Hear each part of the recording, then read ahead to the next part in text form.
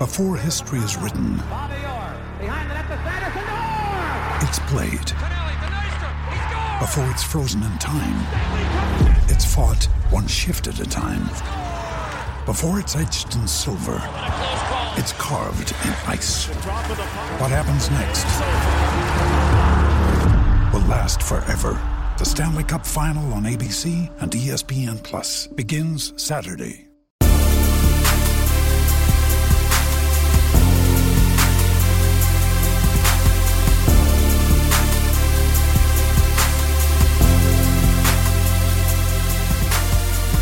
Hello and welcome back to another episode of Leafs Talk Forever. Kyle isn't with us tonight, so it'll just be the two of us, but we'll get right into it. Just a reminder to go back and listen to the other podcasts that we've dropped. We've dropped 4 episodes now. You guys are killing the second or third episode. Both of them have a lot of views, so if you want to go back and listen to those, apparently they're the best ones. We also want to thank you for 230 downloads altogether. I know it doesn't seem like a lot, but going into 5 episodes to have this many downloads, we definitely didn't expect that. We also want to throw in a welcome to a few different countries that have listened. We got Slovakia, Slovenia, Hong Kong, India, Czech or Czechia, United Kingdom, Finland, and Russia. So welcome. While you're here, go to our partner at Inside the Rink, view their stuff, view their articles, view the other podcasts. That's at Inside the Rink or InsideTheRink.com. Again, this is episode 5, so we're going to get right into the jersey segment. Scott, you're going to start us off. Yeah, so much like last week with number 4, there hasn't really been a lot of recent players who have worn number 5. This time, however, it's because the jersey was honored and then retired by the Toronto Maple Leafs. So with that said, my number 5 is going to be King Clancy, who was a early player in the NHL days, 20s, 30s. He actually was on the team when the Toronto Maple Leafs first won the Stanley Cup in 1932. He was an assistant manager / coach for 3 Stanley Cup winning teams, including 1967. And he is the namesake of the King Clancy Award for the best exemplary leadership outside of the game, most recently won by Pekka Rinne last year. And just to reiterate, obviously with the number 5, there's no number 5s. So I'm going to choose Bill Barocco, who the Leafs retired the number 4. Also known as Bash and Bill for any of the older folk listening. He won 4 cups in 5 seasons with the Leafs. Sadly, he died in a plane crash in 1951. The Leafs won the Stanley Cup that year. He was found 11 years later in 1962, the next time the Leafs won the Stanley Cup. And there is the tragically hip song 50th Mission Cat. Good jam. But yeah, it's basically just Gord Downie's take on what happened and how he grew up, I guess, listening to or reading hockey cards. So if you can, check that out. And Scott's going to hit us with the classics. Just for those who don't know, from countries who may not know who the Tragically Hip are, they are a Canadian rock band. Gord Downie was the lead singer and huge Leaf fan. And then for classic numbers, we're going back to the early days of the NHL, much along with King Clancy, with Corb Denneny. He was one of 2 brothers who played in the NHL, the other brother being Cy, who were star players at the time. And so Corb Denneny. So we have actually a correction from last week where we were talking about the Tampa game, and I mistakenly said Patrick Maroon covering Patrick Maroon, where I meant to say Wayne Simmonds covering Patrick Maroon. So way to go, Kyle. Way to go, Kyle. Not here, so he's the one to blame. Just thought I'd make that correction so people weren't confused while I was talking. I meant to say Wayne Simmonds on Patrick Maroon and mistakenly said Maroon twice. And then for headlines, we have news about the Guy Lafleur funeral / celebration of life. He will lie in state at the Bell Center, where the Montreal Canadians play on May 1st and May 2nd before having his funeral. I'm assuming it's probably private for family, friends, so don't try to show up on May 3rd, unless you're invited, of course. So yeah, May 1st and 2nd, sorry, will be the Lions State at Bell Center for the fans to show up and pay their respects. May 3rd will be the actual funeral. A And little then, story about Lafleur. He was actually the reason why the Stanley Cup gets passed around from player to player in the off season. I guess oh the yeah, one of the years that he won the Stanley Cup, he I guess broke into the Hockey Hall of Fame or wherever it was being held, took it back to his hometown and had a party. The GM ended up calling him and saying, "Do you have the Stanley Cup?" And he said no. And then he said you need to take it back right away. And I guess that started the tradition, or I guess yeah, I don't know if it was the next year or not, but yeah, I guess he was the main reason for for them to pass it around. So there is numerous players before Guy Lafleur won who who never even barely got to touch on the ice. They just have their name on it, so it's kind of cool that his legacy paid off in that way. yeah, that's actually kind of weird to think about. It's such a common thing nowadays for people, younger hockey fans who grew up watching people pass it around on the ice and then be able to take it home when they Yeah, distribute it out in the off season. So to think that there was times when people didn't even get it on the ice, let alone in the off season to kind of parade around their hometown or to their friends and family. Seems kind of weird that yeah. that wasn't a thing all the time. So thank God for theft, huh? Yeah, yeah. um, and then from one legend story to another, the daughter of Wayne Gretzky, Paulina Gretzky, got married to famed golfer Dustin Johnson recently. So Today, I congratulations think to them. today or Was it yesterday. today? I saw it Yeah. on So Instagram, congratulate. but it's worth noting. Yeah, yeah. Especially since Wayne Gretzky's such a huge name in the hockey world. And And for then, those golfers out there, Dustin Johnson's I don't know where he's ranked, oh but he's super yeah, good. that's true. Well, he was, I think, top near the top ranking a couple years ago. I don't know if he's fallen down a bit, but yeah. So yeah, just to cover the variety of hockey related stories. And then final headline is the Leafs have signed Dryden McKay, and Spencer's going to take this one away because he knows more about the player than I do. Yeah, so Dryden McKay, named after Ken Dryden, his dad's favorite player. Um, he's 5'11", which has a lot of people skeptical, but I guess the minimum height to play goalie now in the NHL, I guess on average is like 6'1", 6'2", so he's a little bit smaller. He did sign a 2-year contract with the Maple Leafs. That's uh, I guess basically an AHL contract with an invite to camp. Um, a lot of people that what I've read said that he might even spend time with the ECHL Newfoundland Growlers. One important note to mention: he was a Hobie Baker Award winner. He didn't win Best Goalie, but he won the Hobie Baker, so a little confusing there. He did play at Minnesota State, and he did, I guess, test positive for some kind of performance enhancing drug, which makes him ineligible till the training camp starts. I personally think that this was a replacement for Toronto trying to get Mag Guzda from the Barrie Colts. Ended up signing with Florida. Toronto's very interested in him. But I mean, a little bit extra competition. Now I think we have 5 goalies in the depth chart that aren't with the AHL team, that are with college or overseas or whatever. So yeah, you never know what could happen with him. He could end up being a backup or starter. It's kind of a prove me contract, so fingers crossed. Well, and with both Justin Wall, Joseph. Joseph Wall, and Ian Scott not really developing on the pace that the Leafs had hoped that they would. Not saying that they would have been all-star starters by now, but um, at least pushing for a fringe backup, contending for that backup spot in the NHL team, maybe in the case of Joseph Wall. And then the potential Jack Campbell issues in the offseason with him wanting closer in and around to 60 or 66 million. Sorry. Imagine if you wanted 60 million.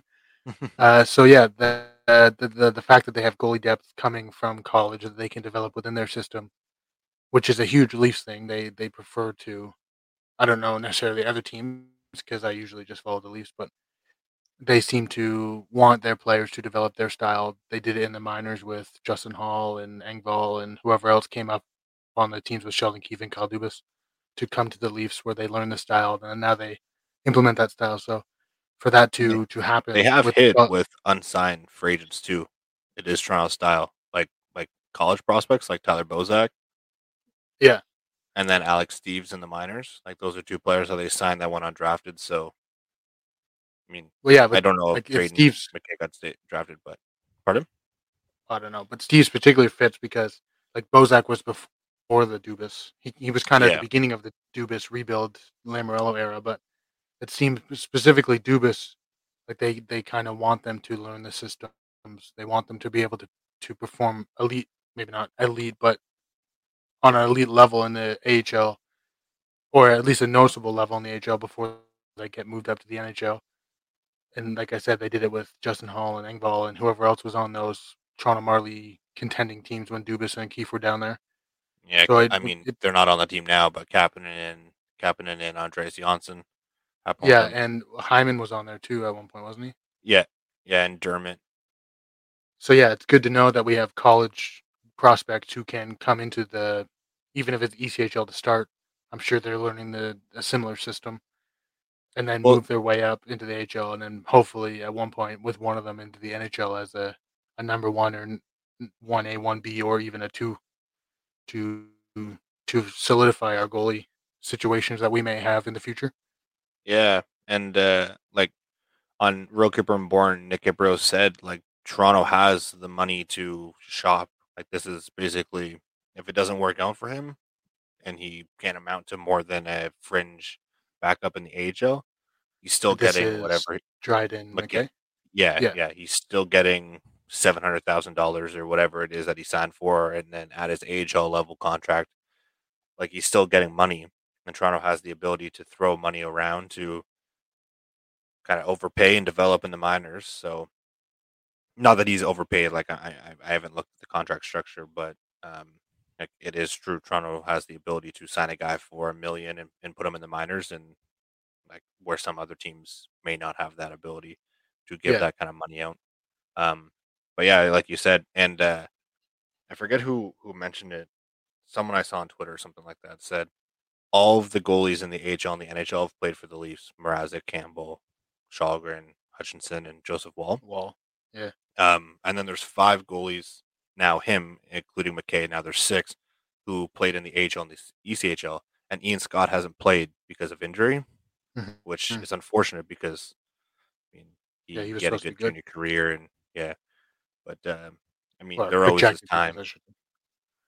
Yeah, there always is time. He had a good junior career though, so I mean yeah, projection is kind of like a Greg Oden situation where he's supposed to be decent, and Well, I mean Greg Oden was supposed to be super good, but I mean yeah, injuries had stopped that from but happening. So and hopefully, Ian Scott can at least make an AHL career out of it if he can't make the NHL now. well, and he's still young. Like he's what 20, 22, 21. I think 22 or 23. Yeah, So I mean, even if he plays in the AHL for the next 3 years, and then they call him up as the backup at 26, 27, like that's still not bad. Like it's not like just because he yeah, hasn't played a game, he's not in going like 2 to. I years. mean, it's well, yeah, but I mean, it's probably a longer shot now than it was when they drafted him that he would be a solid or at least a potential NHL roster player. But there's still Yeah, like look at Justin Hall wasn't called up till he was what 25, 26. So yeah. No, I know. I know that there's time. I'm just saying, like, I hope for him in particular, whether he only plays one AHL season and then injuries like basically ruin the rest of his career. I hope he oh gets one yeah, full season out of it, so then he can not regret that for the rest of his life. yeah, and I wasn't saying like you are saying it. No, I was I just know. like for the there is potentially people who may say like the kid's already 23 and he hasn't played a game in the AHL, like time to move on. Whereas like 23 is still young. Like he could play 3 years, come back from injury, and not get hurt again in the rest of his career. Play 3 years in the AHL and dominate, or at least play above what everybody expects him to. Now he's been injured, and then move on to be a solid backup or fringe starter in the AHL. Right? Just because he's Yeah, 23. and hasn't played a game due to injury doesn't necessarily mean that he's not going to ever play a game. It's interesting to think, before I move on here, but it's interesting to think about um, how, like, as a scout or as a GM or even as, like, I guess, an accountant, to be the prime of your career, you're like 35, 40, like Or actually for making the most bank. everyday jobs, Yeah, mid but I 30s mean, is like, the especially in sports, like the back side of it, the front office side, to actually be top of your class, you're like in between 35 and 45, say. Sometimes younger. Kyle Dubas was younger, but and then hockey players the like Ryan Getzlaf, for example, just retired. Um, and and his agent told him, like, you're what, 30, whatever age he is, 36, 37, whatever age he is, you're still young. Like, that's the yeah. time that his agent became a solidified agent. So it's crazy to think that people are like, I understand in sports, 23s, I guess if you never played in the top level at 23, they're kind of betting against you. But it's crazy to think like 23 and people already saying your career's over. Like Yeah. Tim Well, Thomas, he didn't play till what, 31 in the NHL? yeah, and there was the guy in the game. What was it? Was it the Florida game? And maybe it wasn't Florida. It was a highlight I saw. It might have been during the Florida game, but if not, then it was another game. But they said that he got signed to his first NHL contract at like 27 or 28, and he's like this is his first year in the league, and before that he played overseas. So it's not like Yeah. And there's Brady Keeper. He plays for Vancouver now. He used to play for Florida, and that was the same situation. He signed with like $60 in his bank, and now he's a solidified AHL player who's making hundreds of thousands. So yeah. So it's obviously 23 is still even in sports age is still young. Like there's some college players who don't get for basketball or football. Well, I don't, maybe not football. I'm not a big football fan, but basketball for sure. There's some who like that's their second year in the league at 23 because they yeah, spend 4 years in college, right? and it kind of grounded me a little bit because, like, obviously Scott knows he's my brother, but like I want to do something in front office of hockey, and I am 23, and I always think like, you know, damn, it's taking too long, blah blah blah, and then this agent, I believe his name's like Jerry Jones, or not Jerry Jones, Jerry Johnson or something like that. I forget his name, but Jerry he Jones, said the Jerry owner of the Jones. owner of the Dallas Cowboys. It was like, I don't even know his first name was Jerry. Anyways, look it up. He's the agent of Ryan Getzlaf and Carey Price and others. But yeah, he said like these kids are 35 and retiring, and they're still like kids, I guess, in a sense, in the world, because like you're sheltered to this lifestyle of hockey, but you learn Hmm. so much experience from that that like you could do anything after that. Really go back to school and get your education, and that's why I think it's cool when players like Kerfoot and Aberzizi and Blackwell and all these college kids who, like Matthew Knights, good on him. I know he wants to stay because there's unfinished business in hockey, but at the same time, he's furthering his education. So when his hockey career ends, or if it ends with injury, he's got a backup plan. Hmm. And it's just kind of cool to think like at Yeah, and 23, you it's not also hear actually the end of the world. all the stories of like players who retire, like olden day players, 80s, 90s, maybe even early 2000s, and then they come back into the news 10 years later and they don't have any money and they're struggling financially and Yeah, because they only focused on playing hockey. They didn't really yeah, and they focus make on smart decisions. worrying about life outside of the game when it was over. So they kind of just blew through their money while they played, and then when they retired, they had some money, but not enough to support themselves. Yep. Um. I mean, and hockey's not the only sport that happens to. Yeah, It that's happens in true. football and baseball and basketball, and I'm sure it's international with soccer or cricket or whatever. But like we're focusing on hockey right now. But yeah, it's funny how maybe not funny. That's a bad choice of words, but it's funny in a weird way how they like. It's just weird to me that they don't. Some of them don't focus on that aspect of their lives. They just see the money and they spend the money, and then when it's all said and done after 11, 12 years, then they realize like crap, I should have kind of saved up a bit or at least been more cautious with my spending. Yeah, and that goes back to the interview on 32 Thoughts with Ryan Getzlaf's agent. Is he said like these kids are coming in at a young age. Like, for example, he had obviously, like I mentioned, Getzlaff and Price, who signed max deals in the NHL, like, and he said at that age, signing an $8 million contract for 8 years, like it's like dollar signs in their eyes. But then you have that Mhm. advisor or the agent or someone to keep you basically grounded in someone that you trust, because like I'm not I'm not getting into it because like I guess it is a little touchy of a subject, but like look at Lonzo Ball's family. They had that big baller brand and like someone close to them that they trusted, like what laundered money from them, like, I don't know that story. and that's why he ended up leaving the brand and getting rid of the tattoo and like yeah, I guess you I thought gotta. it was just because of his dad. Well, I mean, his dad is a little too much, but yeah, I guess you gotta really make sure that you're trusting the people around you and hoping that they're making financially smart decisions too. And it's good now with how much you can invest in easier ways to invest, and players probably Yeah, could invest by themselves. and Um, the first time I ever really kind of focused on that, and it was a few years ago. I can't remember exactly how many years ago, but it was an interview with Shaq where he was talking about financial stability of specifically basketball, Shaquille O'Neal basketball players. And he was talking about how in his first year when he got the big contract, he was spending money buying people cars. And then yeah, I his the dad. ki yeah, it was his dad who wanted the car and he tried to buy Yeah, it for he him, came but home his with bank one.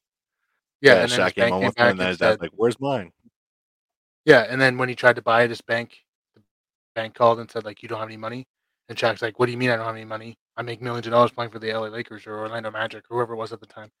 And he said in Yeah, that Orlando moment he Magic. realized that he needs to be more cautious with his spending, and since then he's created brands and bought stock and invested in other companies Like and Walmart. yeah, and like created programs for young athletes or just people in general to worry about financials and yeah, It's funny that you say that because I just saw a TikTok just before we started this podcast. It was about Shaq, and and and how he he was has the going biggest around. purchase in Walmart history. Yeah, but like, well, yeah, he does, but no, it wasn't about that. It was like he goes around to these stores without cameras, without a security. Well, I mean, who's gonna mess with the guy? But and he goes to like these single moms and he buys the kids MacBooks and stuff for school. And it's not just like he goes there and says, "Oh, you want this Xbox?" No, you worry about your studies, worry about this, worry about that. But my favorite quote from Shaq is my favorite quote. Sorry, from Shaq is like, just because he has money doesn't make him better than the average person.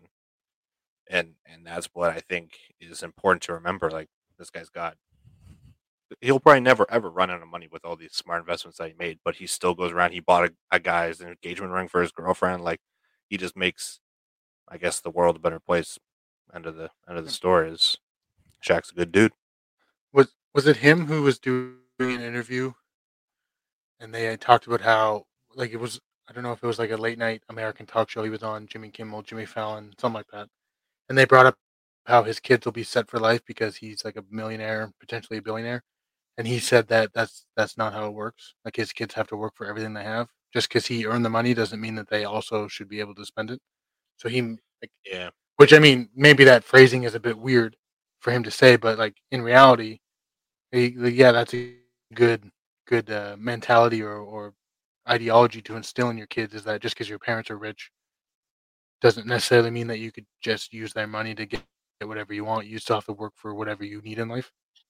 yeah. Steve Harvey says the same thing. He said like he's going to But spend it might ninety have been five Steve percent of his Harvey. money. It could have been. Um, like I don't know. I just know the Steve Harvey situation, but yeah, he said he was going to spend like 95% of his money and leave 5% to his kids because like why would you leave 95% of it and spend 5 when like he worked his behind off Yeah. for that? I mean, I don't know exactly what his wife does. I'm not saying it's just him. His wife could have. I don't know what she does, but still, regardless, it's a smart mentality to have. Hmm. Um, speaking about what I just said, it just dawned on me that I personally want to apologize again for the explicitity. I don't know. I'll just say swearing. That I did. Vulgarity. Yeah, in the last episode. Sometimes, like as I Big mentioned, words. things Big get words. heated. Sometimes, as I mentioned, things get heated, and I do know that there is some younger audiences and older audiences that are listening to this, and sometimes it's not the best, so I apologize. It won't. I'm not going to say it won't happen again because it probably will, especially in the playoffs. But yeah, I mean, we do apologize, and we hope you guys stick with it, regardless of me dropping an f bomb or whatever. And also, just before we kind of move along here, more headlines that I heard today. I heard that Kevin Weeks, who's I personally think besides Elliot Friedman like the best trade breaker in the game. He's also I the heard most he's unique trade breaker in the game. yeah. I heard Didn't that he do one he's with like a pylon on his head or something? yeah, and his Or profile picture or a right now on Twitter bucket? is like him with a garbage can. Oh, it was a garbage can. Yeah. And he broke the news by recording himself with a garbage can on his head. Yeah, and he also did one in like the elevator of a hotel and One this behind a and that. plant. Yeah. Yeah. Um, but I did hear that he is actually in the running for the GM spot in San Jose. And I'll say this: Kevin Weeks would be if I was a president of hockey ops or an owner, I would choose Kevin Weeks as a GM. He's always out there. His name's always out there. I just feel like he would actually be a good candidate. He's up with the times. Obviously being a goalie, maybe he'd have a different approach to goalie marketing or goalie drafting or goalie coaching. But yeah, I think that he would be a good candidate, especially for San Jose, who I've heard from a few people that I follow on Twitter and podcasts that I listen to, that they would kind of want to modernize. They've had the same two GMs for 28 years, Yeah. and yeah, I guess they want to modernize and change some stuff up. So, and no better way of doing it than having your GM come out on the podium with a bucket on his head and breaking that on Twitter. Yeah. And some other things are lease related. Ilya Mikheyev and Toronto are going to wait until the end of the season to discuss New contract. a contract extension. Also, Rick Bowness, his contract expiring, and apparently he might retire.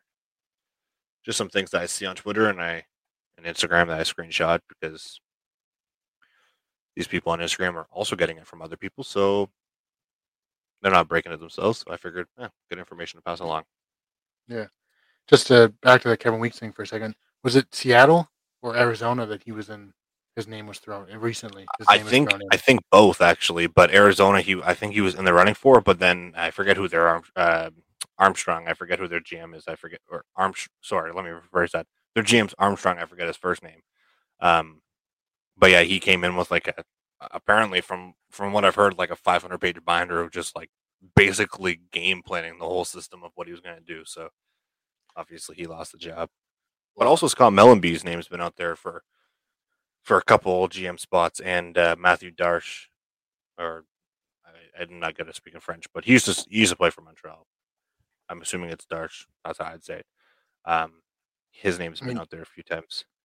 It's cool that the GM came in with a 5-year plan, Sid's 5-year plan to say, but I don't see it actually being. Maybe it is, but I feel like this season was kind of off the rails for their plan.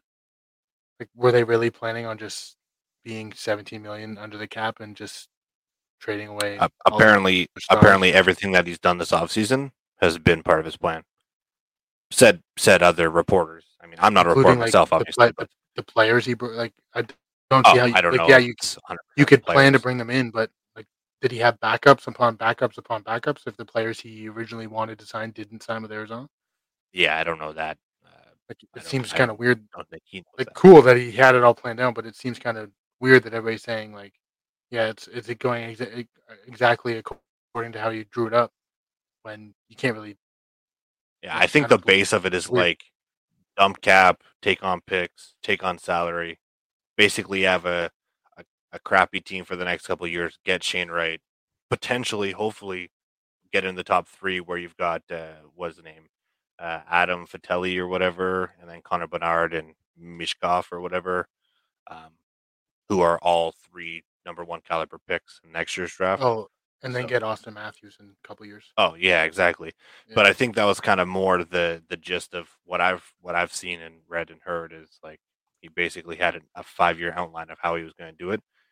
I don't think Yeah. necessarily the players were on the list, but Oh yeah, and like that's cool. I just seems this season like I don't know how you would plan for something. Like maybe like his plan was to just have so much cap room that people would just be trading you players to take on cap. But it just seems weird that that would be part of an actual professional sports team's yeah. plan You know to what else go. is weird? If Shane Wright gets drafted first overall by or second, wherever, there's a couple other options, I guess, but by Arizona, he'll become from Kingston, whose arena is bigger than the arena that they'll be playing in at ASU. Yep. And also, I heard that um, well, it's not a source, but I heard that a couple people are saying they wouldn't be surprised if Connor Bernard or Shane Wright or whomever they draft either tells them before, like, yeah, I'm not going there. Like, I don't want to be playing in a Yeah. college arena, or they could Eric Lindros it, where they just openly They say get on draft drafted day and like then demand a they don't trade. want to play there. Which I mean, I Damn. in that case, I would not blame them. I understand Arizona's. I mean, I would personally play for Arizona. You're gonna get like, if I was an NHL player, I would Toronto would obviously be my first pick. There'd be a couple other teams in there, but Arizona, especially next year, because they're gonna be handing out money. A guy who's getting 750 Well, from say Toronto will probably get 1 million or 1.5 just because they need to get to the cap floor. Is there even state tax in Arizona? Um, I don't know. Nevada, Washington, Florida. Um, There is one other that's place in the states, that's isn't all there? I know. I think But there's two more. They listed them regardless, the other day, but I can't remember them all. like I personally think if I needed a show me deal for 1 year to get on a team that I really wanted, like the Rangers or whomever, that's what I would do. I would just go there, bust my butt, and yeah, make some money. And I mean, Yeah, I'm sure yeah, that there's going to be players that are doing that because like that's why they appealed. Nick Ritchie appealed to them was because he has a bigger cap hit at what 2.5, 3 million, whatever it was, and he's yeah, got term. So like I feel like this offseason they're just going to be signing guys like, for example, bringing back like Jay Beagle or whomever, and giving them deals that they wouldn't usually get on the market because they need to hit the cap floor, which is what people do in NHL 22. So what? yeah. Yeah, sign a player for 5 million just so you can. But I Yeah, mean, so I go. I was just gonna say like the NHL 22 is unrealistic because by the third season the cap's like 110. I'm just like, there's no way Well, I'm yeah, yeah. you know. But yeah, like the situation's gonna suck. But I don't know. And this is just me, but I always found it annoying when players are like going into their draft are like, yeah, I don't want to play for this team. Like you've worked all your life to make the NHL, and then you're just gonna kind of rub some people in the hockey, not even just fans, like actual management people in the hockey community the wrong way because you're gonna pick and choose what teams you actually want to play for. Like Yeah. it just seems weird to me that like the players would. And yeah, again, like it's gonna potentially gonna suck to play in a university arena with 5,000 fans, but you're still playing the NHL. You're still getting to play the best of the best. You're still getting to play half your games on the road, so you're not always playing in that university arena. So it just baffles me that people would be like, "Oh, don't play for them. Just say you don't want to, and then, or if you do, get demand a trade." Like, Yeah. you, I like mean, it's all I, these kids dream to be drafted into the NHL, and then some of them, obviously not 99.9999% of them are just happy to get drafted, but there is a select few who have come out either before the draft or during the draft when some of them have fallen because of it, yeah, and said where that they they're don't want like, to play yeah, for a team. yeah, I don't want to play for this team, and it kind of just rubs people the wrong way because like, why? You're still playing the NHL, and yeah, like Yeah. obviously you want to play for a winner, or you want to play for a classic team or a contending team, or you're the centerpiece of a rebuild in the case of Matthews or Eichel or whoever. And I But think like, that would be appealing to like if I was the first overall pick this year or next, depending on if they don't get it. But if they got, say, I don't know, uh, let's just say Logan Cooley at the second pick or third pick in this draft, and he goes back to the U.S. and he's doing whatever he's doing, and then I'm Connor Bernard in the next year, and they say like we've already got one piece to the puzzle, and Logan Cooley, we've got some prospects, but you could really be the team that keeps Arizona in Arizona.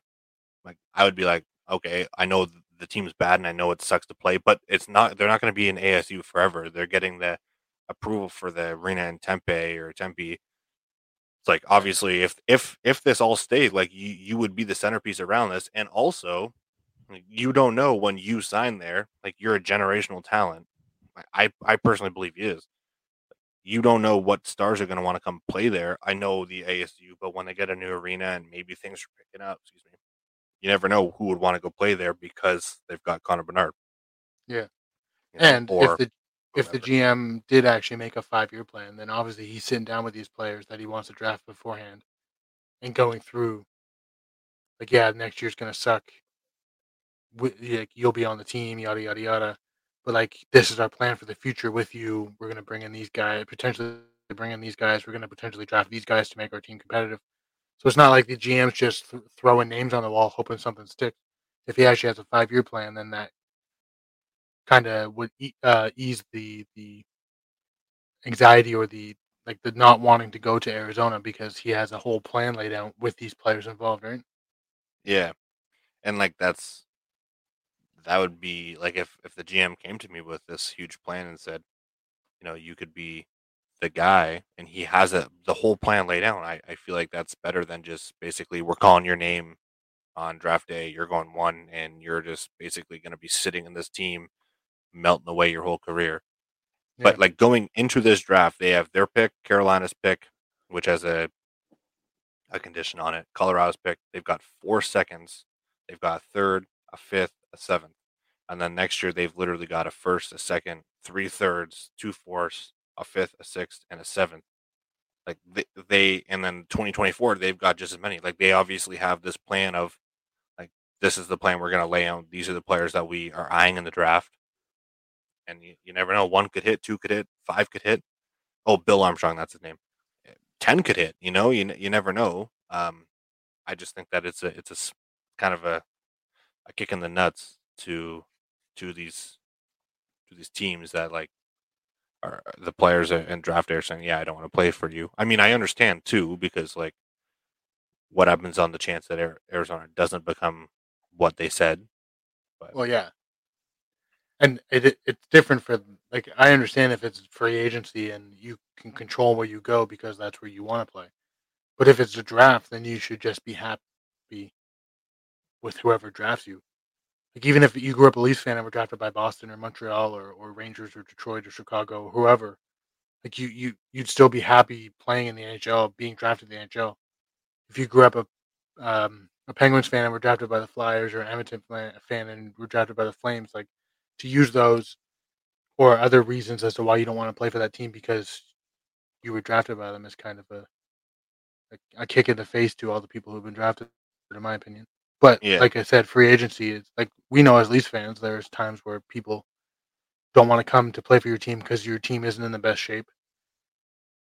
But in the case of a draft, I think it's a little weird that you would pick and choose what teams you want to play for instead of just being excited and happy that you actually got drafted when there's people who don't get drafted at all ever. yeah. Like there's people who have to go into the draft a second year just to even attempt to get drafted. Players who never get picked, their names never get called. There's also players that like parents couldn't afford it when they were young, and you never know what could have happened. Well, yeah, Like but I there's mean, also like, situations where they get injured on their draft year and it's a career ending, and yeah, that's it. You know, yeah, but yeah, I was so talking. Like, I tried to narrow it down to people who are actually in the draft. But yeah, that's a good point yeah. too. I'm Like just people meaning who like never be get the chance kind of be because they grateful. never. Yeah, yeah, that's what I mean. Like it's just weird to me that they would some people and like the most notable one I guess is Eric Lindros with the Quebec Nordiques and then they had to trade him to the Flyers because he didn't want to play for them. Which I mean, whatever the reason was, that's still kind of I think it was like the owner or something. I think it had to do with his mom or his family or something, wasn't it? Yeah, but there's like some kind of issue with the owner or the GM at the time of Quebec, and it was like Yeah, just on Sportsnet a couple years back, oh like the whole yeah, story of them sitting down. It's just weird to me that you would do that when, like, it goes back to the money situation. Like I've talked about this, and maybe the money is a bit different. Like people growing up all their life saying, "Oh, I just only want to be hockey players. Oh, I just only want to be a hockey player. Like it's my dream to play in the NHL." And then if they get a chance after, if they get a bridge deal, say they sign for 3 million, and then their next contract they're like, "I want 9 million, or I'm not playing." Like, well, what happened to the guy 3 years ago that said, "I only ever wanted to play in the NHL"? Money talks. That's what Like, happened. well, yeah, obviously, like, I mean, most people wouldn't turn down $9 million, but like, what's the difference if you get offered six? Like, obviously 3 million, but like, most people could live their life on $6 million. And obviously, like Chris Pronger put out the tweet thread there a couple of weeks ago or last week, where he broke Yeah, down that thread. how, yeah, where he broke down how much of the money NHL players actually take home based on provincial or state tax or government tax and or and expenses like agent fees and and expenses and stuff. So like a person making 7 million only actually takes home 3.5. And I know people listening are like, "What? 3.5 is still a lot." And like, yeah, exactly. It's like if you or turn down, players in the player or people that are listening aren't saying 3.5. They're just saying that's kind of shitty. Oh, sorry, that's kind of poopy. well, yeah, but I mean, like 3.5 million is still a lot of money, even after you pay all your expenses. Like most Yeah, people but I live mean, like, paycheck to paycheck. yeah, but not when you're growing up, especially nowadays, when you're growing up saying all you want to do is play in the NHL. It's not just like you want to play in the NHL. Obviously, money has to come into consideration, and the fact that if you play well enough and you get $8 million, like I feel like then you're gonna if you had one contract that was five and it was for 3 years and you're let's just say in a perfect world you're making five, um, and then the next contract you're getting offered 3.5 to take a pay cut for Toronto, say yeah, you do it, but like at the same time, if you're getting 3.5 cleared, your life might be a little bit different because you're losing that 1.5 million. It might not, Well, depending on yeah, how people live. I'm not even talking about the players who take pay cuts to go play for other teams. Like you have seen in times where the players are like, "I want this amount of money," and then they threaten to not play the season because they're not getting that money. Like it's a different situation if you go from 5 million and then you're like, "Yeah, I'll take 3.5 to play for you guys, even though it might affect my life." It's the players, in my opinion. It's a weird situation when you're like, "Yeah, I want $9 million, or I'm going to sit the season," and then the teams have kind of like are their hands are tied, and they're like, "Okay, well, we have to give you 9 million then, or else we're going to lose you." It just seems weird that players like that money has that effect on people. Yeah, I'd probably do it. I mean, I wouldn't say I wouldn't play for that Oh money. no, I'm not saying they shouldn't do it. I'm just saying it's weird how they go from like it's a dream of mine to play in the NHL, and there's nothing that I would ever do besides it, to saying like, yeah, I'm going to sit a whole year of my dream job because you're not giving me $9 million. It's just weird to me that that dichotomy exists because of the power and influence money has. Yeah, I guess that is true, but I'd still do it. I mean, I wouldn't. Again, I wouldn't sit down. And I know what you're saying. I'm just saying to anyone out there, if you're gonna offer me $9 million, expect the next time you're gonna be paying me Well, yeah, 15. and like I'm not saying they shouldn't take it because who wouldn't? I'm just saying like if they offer you six, like that's still a substantial amount of money to every person ever. Like even millionaires are like, yeah, like give me $6 million. Like why would you be like, no, I don't want your six, give me nine or I'm not playing.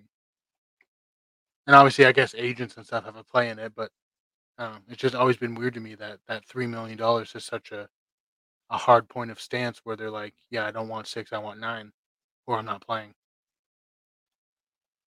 No, I guess in some people's lives, $3 million extra would make, I guess, the cherry on top. I don't really know it. It just seems a little confusing to me. Before we get into anything else, we got a little bit more. We're actually get into um, To some talk about the some Leafs. lease, yeah, some lease related notes. Uh, yeah, it's kind of strange how we just sometimes you can just get talking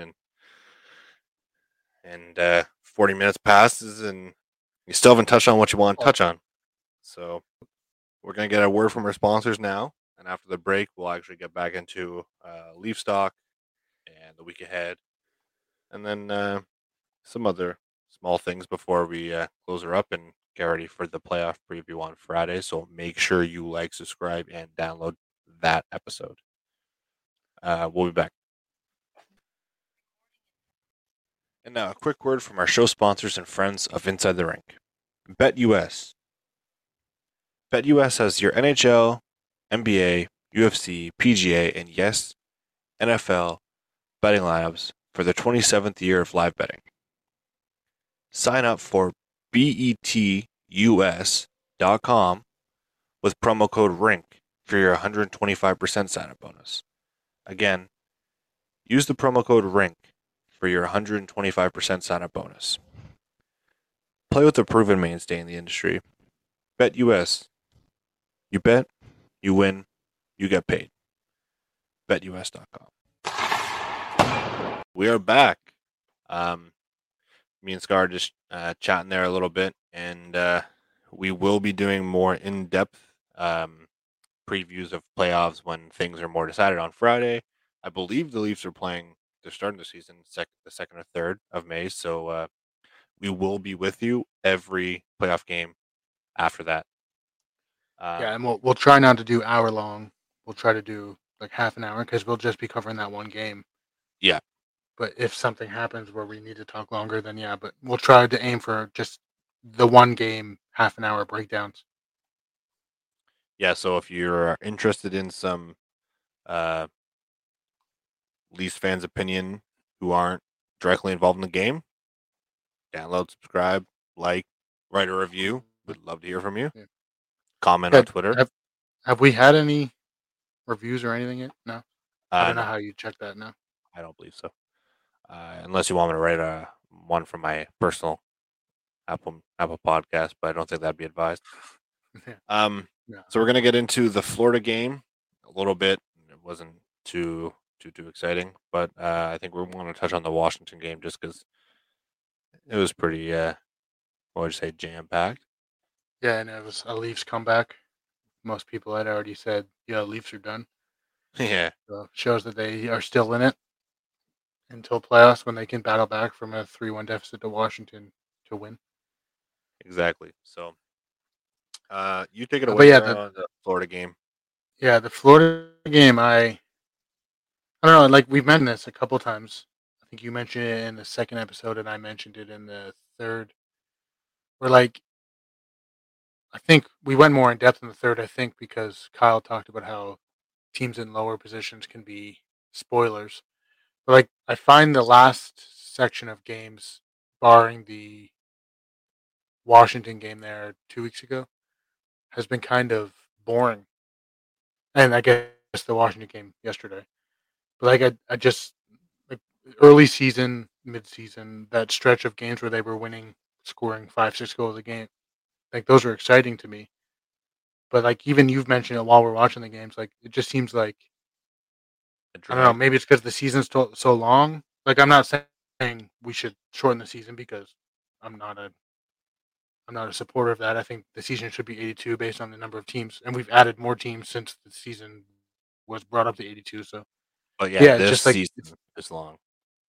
yeah, like, it just seems like, particularly and maybe it's because of COVID where we just had two, well, I guess kind of three because the one was a couple months break and then continued, and then the other one where it was like, and then there was like the month and a half pause, and then the season started back up. So it's kind of like nonstop hockey.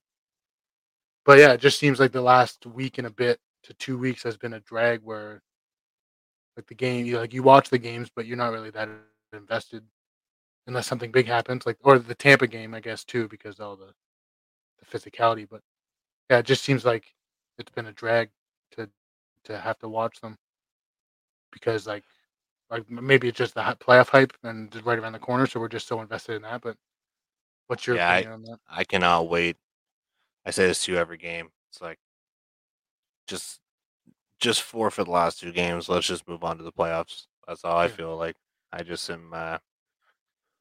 Yeah, I think you mentioned it, and yeah, you touched on it well. Is just it's COVID and the. I mean, not that they didn't use the 2 week Olympic break, but like obviously they did. But like, it just seems everything's just so long, and looking at past years, we should be in the playoffs, and I just hope that these next couple days go quick and playoffs start, and then after that it's every night, or sorry, every other night. Well, every night technically for hockey, if you're a fan of other series. Um, Yeah, every yeah, other night, unless there's every, back to backs. But yeah, and then sometimes every 2 nights, depending, or every third night, I guess, depending on if there's like a travel for game 6 or 7, whatever. Sometimes they do that. Not recently, but yeah, I think the Florida that's why game. Pardon me. I said that's why I'm kind of hoping that Boston game's exciting. Like final game of the year, bring up the excitement for the playoffs. A physical, hard hitting Oh game yeah, where like it's kind of gritty and scrappy and against like Toronto, Toronto's biggest rivals leading into the playoffs to just get the excitement going. But I don't feel like it's going to happen because Toronto's already. Well, I mean, the Eastern Conference already set with the 8 teams, just who finishes where. So I just feel like these next 2 games are just going to be yeah. kind of like a toss up.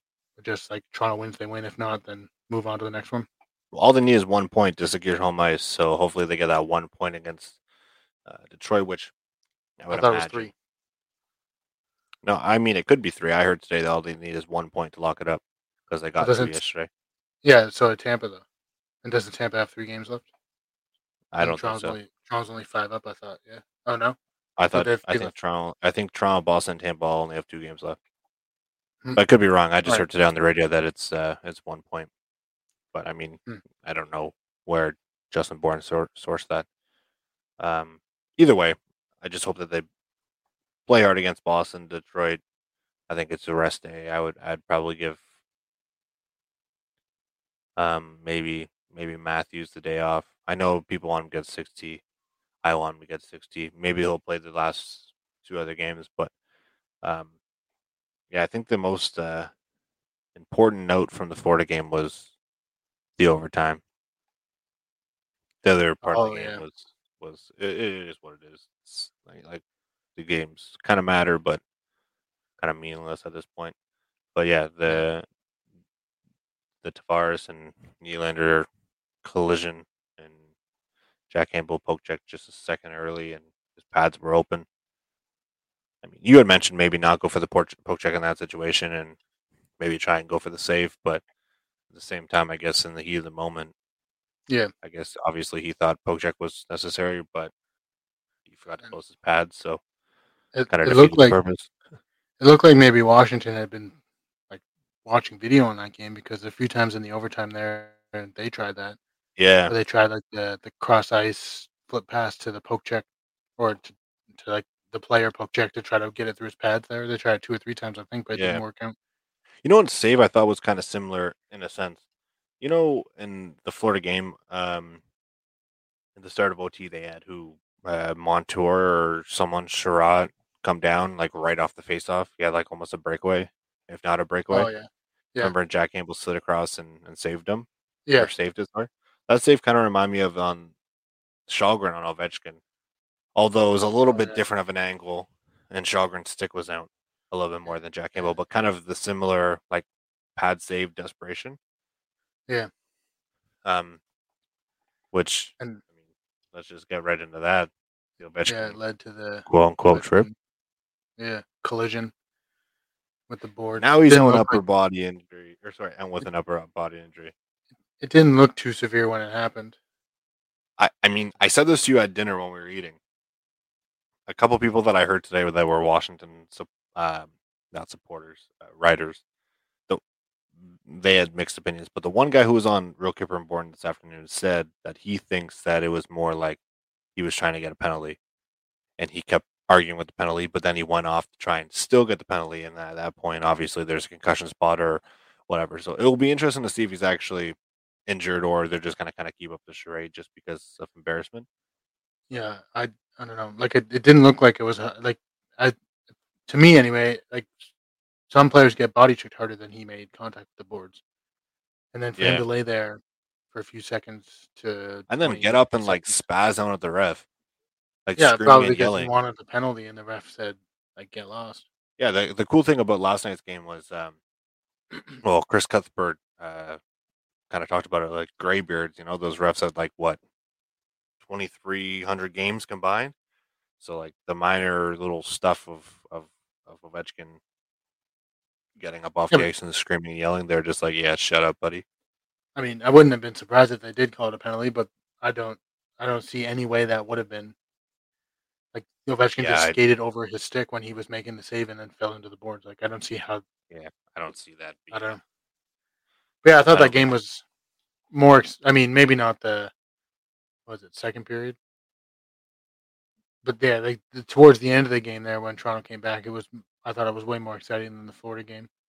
Even the first period was a bit more exciting.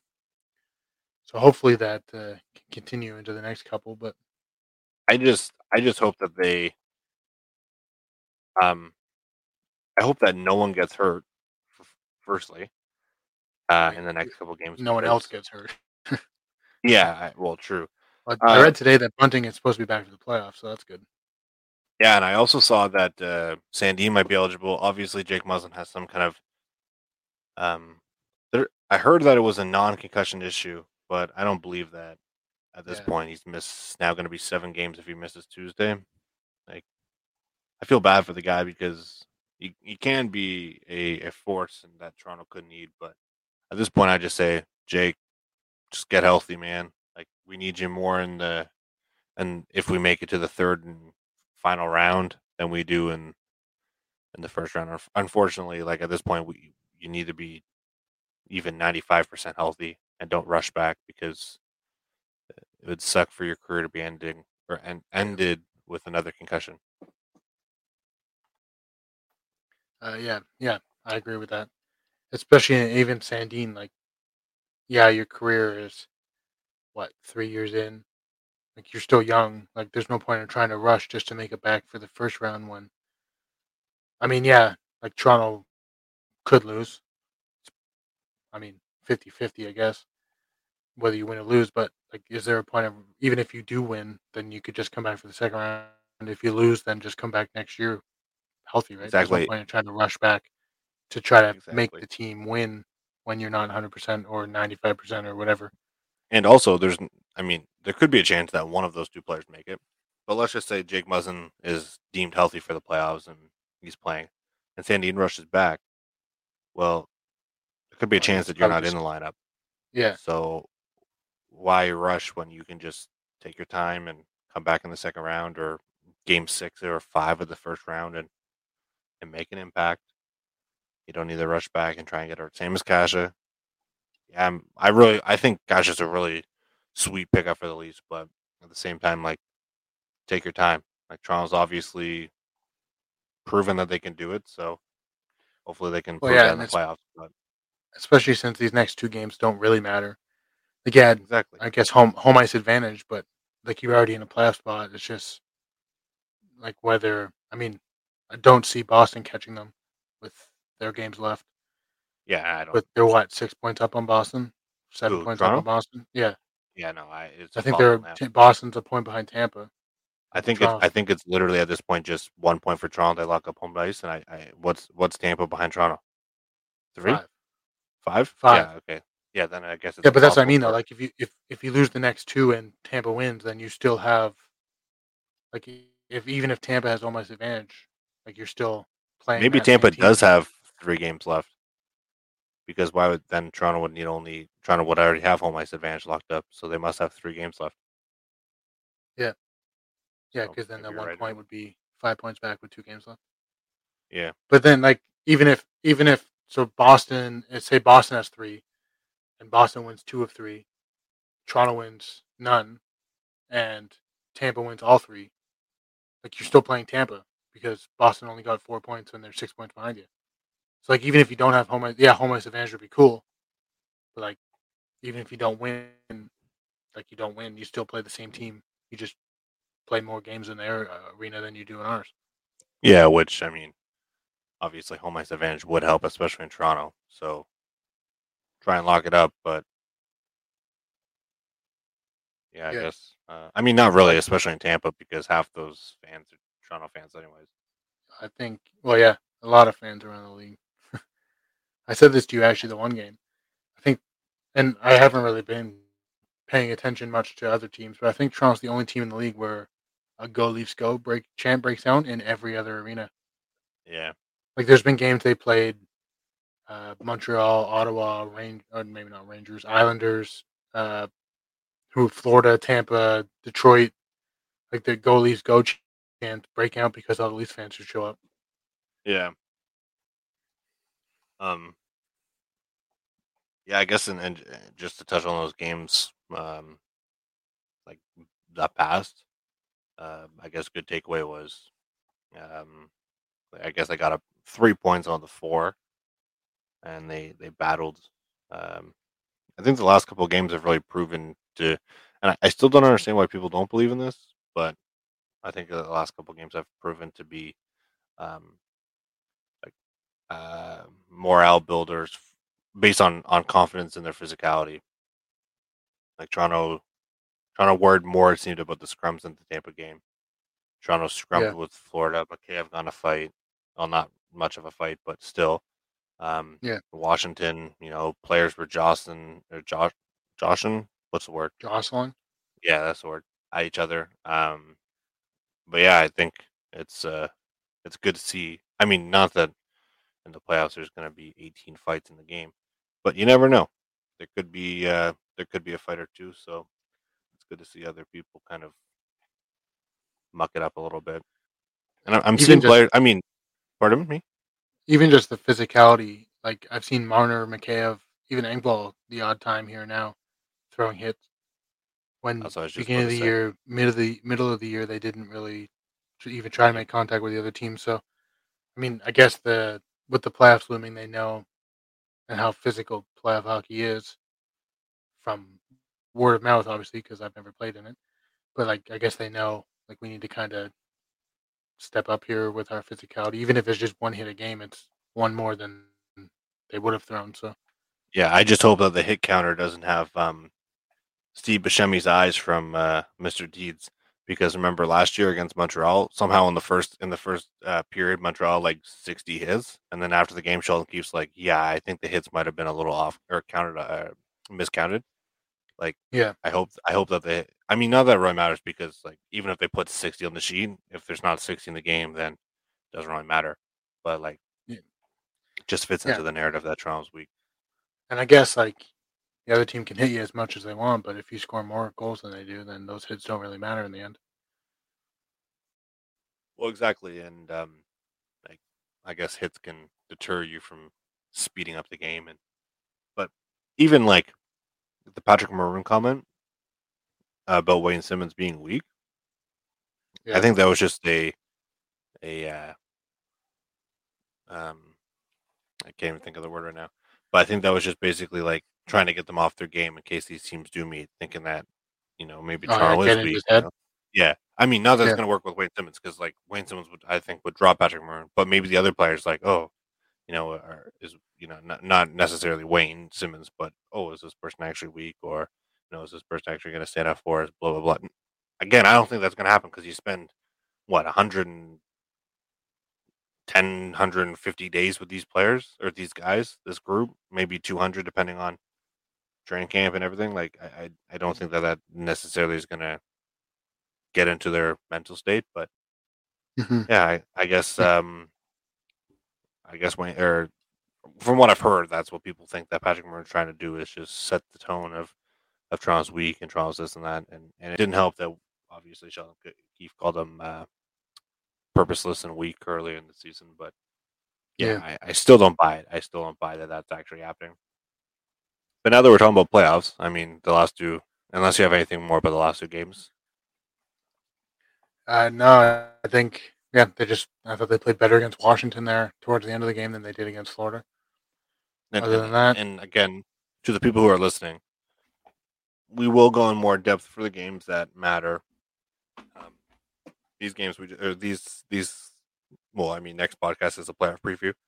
This podcast is just basically, let's just kind of hang out and talk, and then we'll get into the final well, stretch. That's what the episode's name is. So, I we mean, we had originally intended to talk more about the Washington, Florida, and yeah, Washington games, but we kind of got extended there with our Arizona and finances contracts talk, so we yeah, had to which I shorten mean, that a bit. But it's the dog days of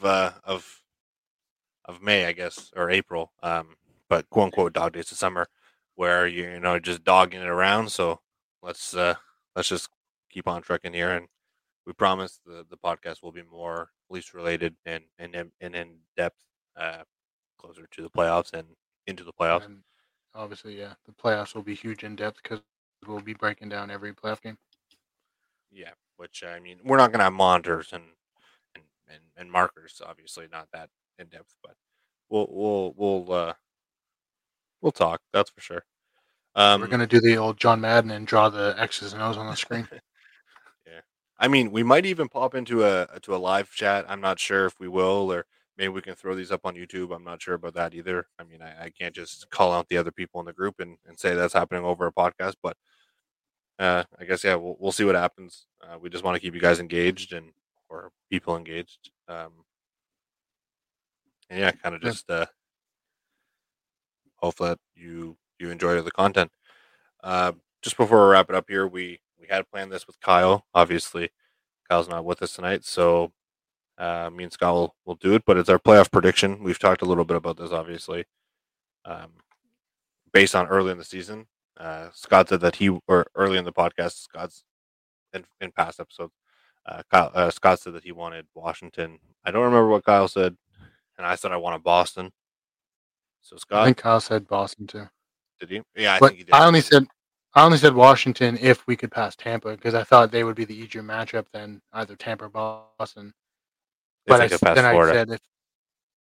Oh yeah, sorry. If they move ahead of Florida, which obviously isn't happening now, so that's way to go, Kyle. But and then I said if it's down to Tampa or Boston, I said I'd want Boston just because the history and we have to get back for them beating us a couple times.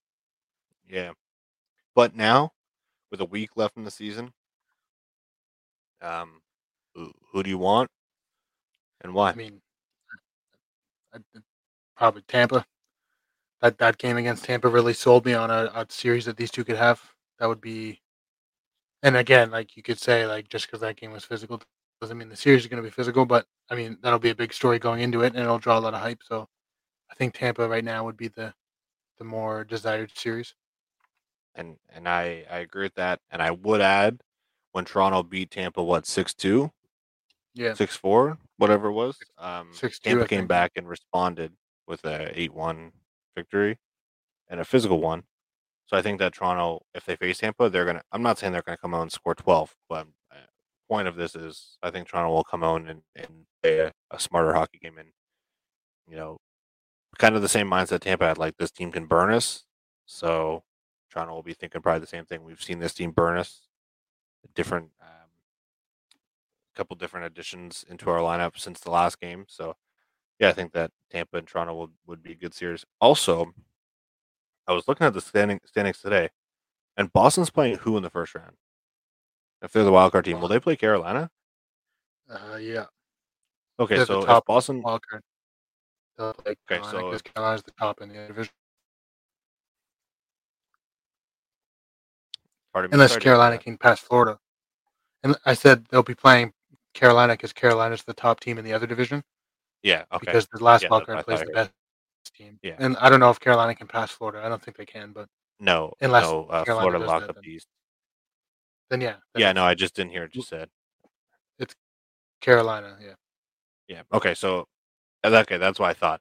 So if Toronto or Boston plays Carolina and they beat Carolina based on the goaltending issues that they're having with Anderson, and I think Rantanen can return, but let's just say they beat Carolina, and then I think let's just say realistically, I would assume it's Pittsburgh versus the Rangers or whatever. If they beat either one of the teams in the second round, and Toronto wins and beats Florida, Toronto could play Boston in the conference finals, which I think would be good revenge to beat them to go into the finals. No. Well, yeah, and then they would have had to have beat all three teams in their own division. Yeah, which is the hardest three teams besides Colorado. Yeah, assuming Florida can beat Washington, which I mean, yeah, it was just kind of like all things considered, looks like they can. But even if Washington beats Florida and then Toronto beats Washington, like at the end of the day, they could potentially still at this pace. Like it's not unlikely, or it's not. It probably is unlikely, but it's not.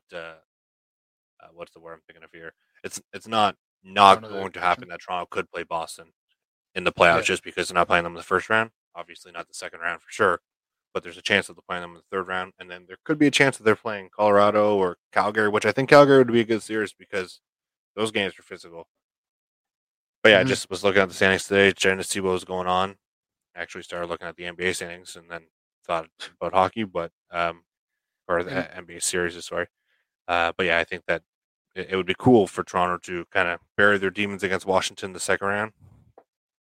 Bury their demons that just randomly came up with all these people putting posts like, "Oh, 2 days since Toronto lost to Tampa," and then whoop some behind against Boston, capitalized on the B, and then we'll go and whoop some more behind in the finals, and you'll probably end up seeing me crying at the parade.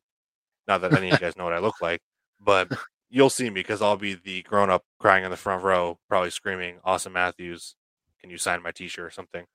And With a shirt that says "Listen to my podcast, Leafs Talk Forever," and then on the back will say, "I heart Austin Matthews" with a little stash. and a wedding ring. Man Crush Monday, Austin Matthews. Anyway, just real quick because we'll get more into a more in-depth breakdown on Friday when we do it. But I think how things have played out since I don't even know a couple weeks ago when like all the teams were relatively closer than they are now. I feel like it would have been better, and this is obviously no offense to the other division, but if both Tampa and Boston had passed Toronto. Because right now with Carolina's goalie situation, with Anderson out and who's their other goalie that you said got hurt? Renta. Yeah, and then But if he is Anderson doesn't apparently really. supposed to come back. Oh, is he? But I mean, Well, then never still, mind. he's not. He's But no, but I if mean, your point still stands because Toronto would put 5 past Antti Ranta on a good night. So well, yeah, hypothetically, but I mean, like if their goalie situation or problems continue, then Toronto may have an easier time beating Carolina, and then continue into the second round of a potentially hard matchup against the Rangers or Pittsburgh, as opposed to a hard matchup against Florida or Tampa or Boston, and then a hard matchup against Florida just to make it to the. Not to say Carolina won't be a hard matchup, but if their goalie problems continue, then it might be an easier matchup than a I would Tampa go as far Florida to who. say if Toronto beats Tampa in the first round, beats Florida in the second round, and then beats either one of Carolina, Rangers, Pittsburgh, or Carolina, Rangers, Pittsburgh, or Boston. Sorry, in the final or conference finals, I feel like it might be a shoe-in for them to win the Stanley Cup. Like obviously, things could happen; they could get swept in the first, second, third, or Stanley Cup round. But I mean, like if they're taking on, say for example, Carolina in the last in the conference finals, Florida, and then Tampa in the first round, that's the 3 best teams besides them. Maybe the Rangers, I guess, technically. But even if it's the Rangers or Carolina, I still think and then they play Calgary or Colorado or Minnesota even. I feel like they could use that energy of beating 3 of the 4 best teams besides them in the East and then going on to win the Stanley Cup. Also, Scott, you had some stat on the 8 teams in the East that you should probably let the listeners Oh yeah, know. this is. I don't know. I can't remember if it was the first time ever or the first time in X amount of years, but that all 8 teams that have clinched a playoff spot in the Eastern Conference have 100 points. I can't remember now. I have it written down first time, but I can't even remember 100% if that's what it said. But yeah, it's the first time 8 teams in the same conference have reached 100 points in the same season. Yeah. Yeah. So there you go. Nuts. Which I mean, I feel like, and again, no offense to the other teams, but I feel like the 8 teams in the East have a better chance of winning the Stanley Cup. Oh, yeah. Besides maybe Colorado than the 8 teams in the West. I would throw Minnesota in that too. They've gone like 15 1-3 or 12 1-3 or something like that since getting Marc-Andre Fleury and the other additions that they got. So, yeah, I still think the East has a better chance, but yeah. I think Minnesota. Right, well, I mean, we'll get into more playoff previews for the Leafs and maybe even some some playoff brackets that we like, but I think Minnesota would be my pick for the West. But yeah, let's close this thing off here. Well, we got to do predictions for the week ahead. Oh yeah, we do. Sorry about that. All right, well, let's start with the Detroit game on Tuesday. All right, so Detroit game. I'm saying Shalgren starts again, much like the last couple times we've said he starts. It's the easier matchup. They're just coming off a back-to-back. They'll probably give Campbell a rest.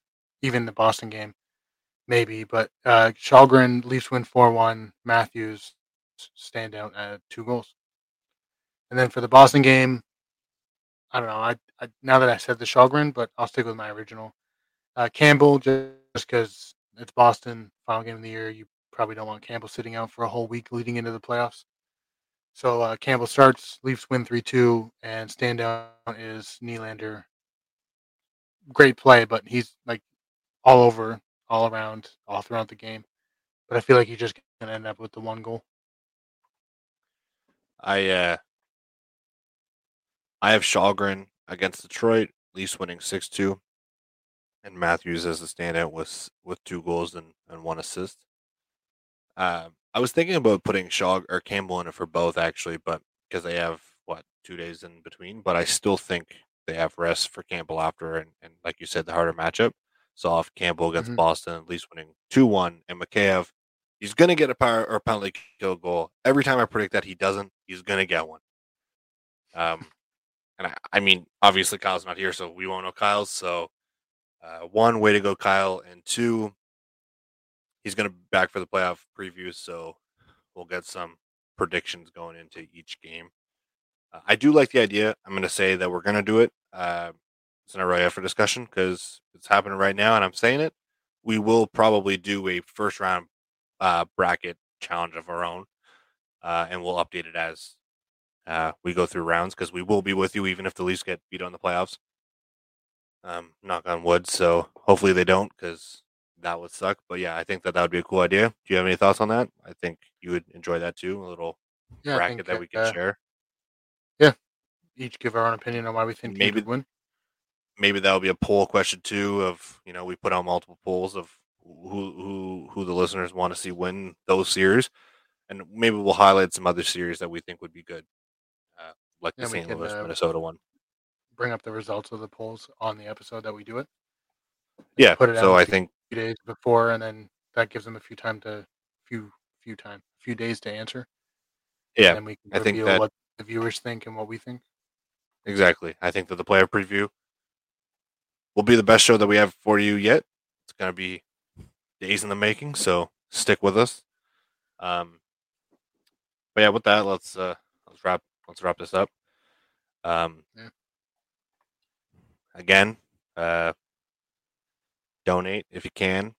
I know we don't have any donations. I don't expect to get any, but if you do want to donate, because we could use that for a playoff giveaway if the Leafs get past the first round. With donations also comes merch. Buy merch. Simple as that. It looks nice. It's our logo. You could be a real supporter of the pod if you buy it. Obviously, as mentioned before, subscribe, like, comment, write a review, comment on Instagram, like our stuff, retweet, share, whatever you want to do. Show support, because obviously you guys are showing support based on downloads and listens and all of that kind of stuff. So thank you for that. And we've plugged this 900 times. I don't even think I need to mention it again, but I will. Playoff pod set up. We've kind of went over a little bit. We will plan everything out, and we will have it for you Friday. Toronto does play Friday against Boston on the 29th, so we will be with you after that game. And I just... Pardon? I don't think it'll come out on Saturday. Yeah, but I mean, like, we will be doing that Friday night. Yeah. So it will be a doozy. And yeah. So again, thanks for listening, and we will see you Friday night technically, but Saturday. So like, subscribe, comment, do whatever you need to do, and go Leafs go.